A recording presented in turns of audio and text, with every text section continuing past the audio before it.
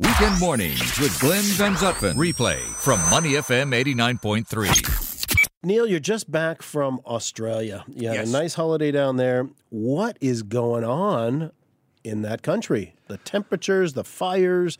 I read one statistic, the fires were as big as the entire country of Singapore in terms of area. Oh, bigger. So much bigger than that now. It is absolutely extraordinary. I was staggered by it. As you know, I lived in Australia for 5 years.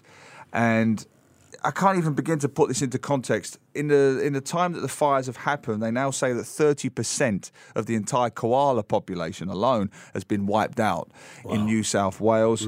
Millions of hectares, 9 people have now died. Thousands upon thousands of homes have been destroyed. And an interesting thing about the homes is, not interesting, depressing, is any other decade it would have been in the tens of thousands, the hundreds of thousands. You know, you can't underestimate the work that the firefighters have done.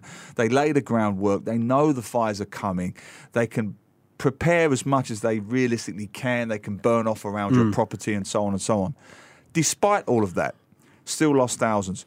When I was there, it's become a running joke in Australia. They've banned the word unprecedented or unprecedented, as they like to pronounce it, on weather in Australia because they say it every day.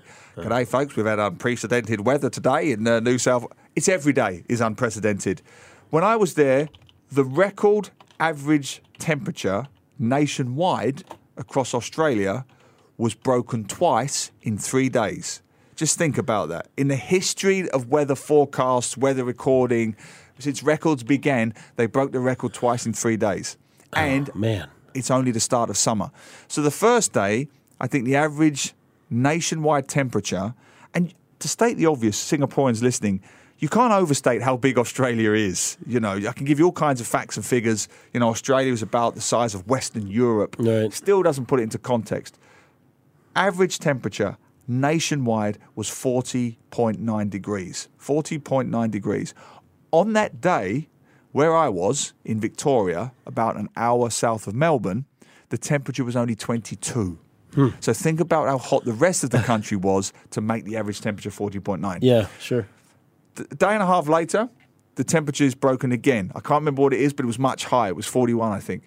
And on that day, where I was, where it was 22 the day before, I was in Geelong, which is an hour south of Melbourne. The temperature rose. The official temperature was recorded as 45.1 degrees. I have been to Egypt, I've been to North Africa, and I lived in Geelong for 5 years. Yeah. I have never known weather like it. The temperature, I took a photo of it, the temperature in my car was 47 degrees. You can't function in heat like that. I went to the cinema that day. I saw Star Wars, and we'll talk about that later. But, you know, I came out of the cinema, and it's a simple analogy, but all I can say is just imagine you're a real diva. Imagine you're Mariah Carey, and you've got 100 hot air dryers being blown at you by your minions at the same time. And that's the closest analogy I can come up with. It's hot air dryers in your face, and it's painful. The air actually hurts you. I've never felt this before. I've been in hot temperatures. You've been in hot temperatures. We live in Singapore. Right. But the air actually burns your face. The temperature of the air. You can get sunburn walking to your car when it's 47 degrees. I've never known heat like it. The intensity, the power, the burning sensation, this feeling that your flesh is actually burning. I can't overstate it enough without being overly emotive. It felt like the place was on fire. So typically when either extreme heat or extreme cold temperatures come, the very young and the very old are the ones who get the worst of it. Is there that kind of concern for the elderly, for the young kids? You know, are they setting up special centers where, you know, elderly that don't have air conditioning can go, that sort of thing? Yes, and it's tougher in the smaller towns, you know, the regional towns, the outback towns. One thing I have to say this about Australia. They have this expression called fair go, fair go. They like this sense of fair go. Everybody should have a fair go. Everyone should have a fair chance. They have a great community spirit that sometimes I think even Singapore could perhaps learn from. A real sense of we all muck in, we're all in this together. They'll check on each other. They'll pass groceries around. They'll bring food. They'll bring water. I like that a lot about Australia. I must say that. So yes, there have been centres set up. But let me tell you this, when it's 45, 46 degrees, even air conditioning won't cut it. And also, you've got to factor in the fact that you're running the unit, so you're only adding to the heat outside because the compressors outside are running and spinning. So that's the issue. The other issue is never overstate the stupidity of the average human being in any form of weather. I kept hearing on the radio, I kept hearing on television bulletins, ladies, gentlemen, stop leaving your children in cars. They're still doing it? And I was listening thinking? I was listening in disbelief. You know, we'd nip into the mall. I'm not a big shopper, but just for the air conditioning. Because it's not omnipresent air conditioning in Victoria like it is in Singapore, because you have extremes of temperature. It gets very cold in Victoria. So we're dashing out of the air conditioning into the car, literally using a welder's kit to remove the flesh of our lower thigh off of the seat of the car. You know that sensation when you're wearing shorts, right? So if you anyone wants liposuction, just go to an Australian car for an hour. Take a couple layers off. Yeah. So you're doing that. You put the radio on. It's, ladies and gentlemen, for the 1000th time, unprecedented weather. Please, heaven's sake, stop leaving your kids and pets in cars. And I'm looking at my wife thinking, who are these people? Yeah. But I could see, even in the car parks, and I'll get to the climate change element in a moment, but even in car parks, you can see people cracking a window as if that's enough. All you're doing is letting 45-degree burning heat into the car. You're not doing anything. There's no cool air here. There's no escape. Yeah. So, there's a couple of stupid things that astonish me. But the other thing, no scientist, no practical, relevant, contemporary scientist is in any doubt now, except one element. They were wrong. So before religious folks and deniers get excited, scientists are now admitting they were wrong about climate change, which they've changed. They're not calling it climate change anymore. They're calling it climate strike. They're not calling it global warming anymore. They're calling it, I think, global heating. They were wrong. It's moving faster than they expected. All their initial expectations, all their initial forecasts were wrong. And the difference between scientists and dogmatic folks is scientists live and die by the science. Right. So they will admit when they're wrong. Yeah. They're only admitting they're wrong in the sense that it's moving faster than we thought. If it reaches the 1.5 degrees global wide that we expect, we can't pull it back. We can't pull it back. And we're moving faster than that, much, much faster than that. And I've seen it firsthand in Australia. So you go to Australia, and here's the thing I wanted to say about this. Carbon footprints, most people acknowledge now that it's real. The size, and you know this, you go back to America. What strikes me in Australia, the size of cars in Australia is insane, unforgivably insane. We criticise Singapore and we make jokes about Singapore with the ERP and the COE and all that, but there are reasons. There are reasons behind that. I know there's a whole rich-poor divide argument that's entirely separate, but they're trying to maintain and manage their carbon footprint and traffic and congestion and so on. Hardly anybody has a small car in Australia.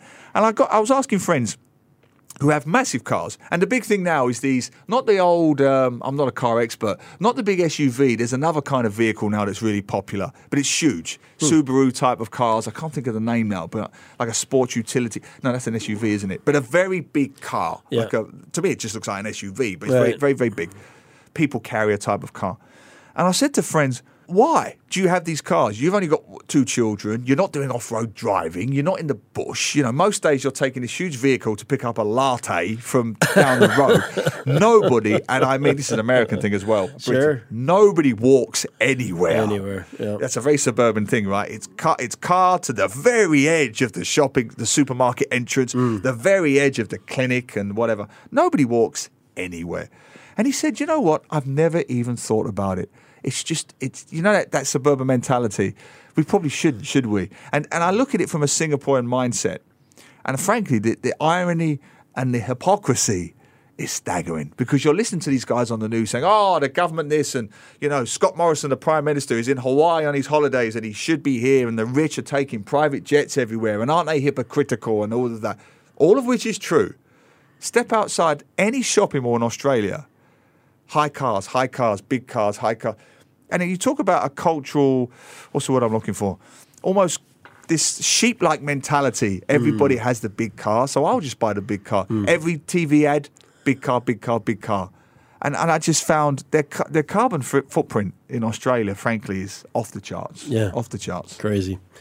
Neil, thanks for that update on the land down under. Of course, we know it's not all bad news. Lots of good folks down there. And great people in Australia. The nicest people in Australia. Honestly, they couldn't have been more helpful. I must say this to round it off on a positive note.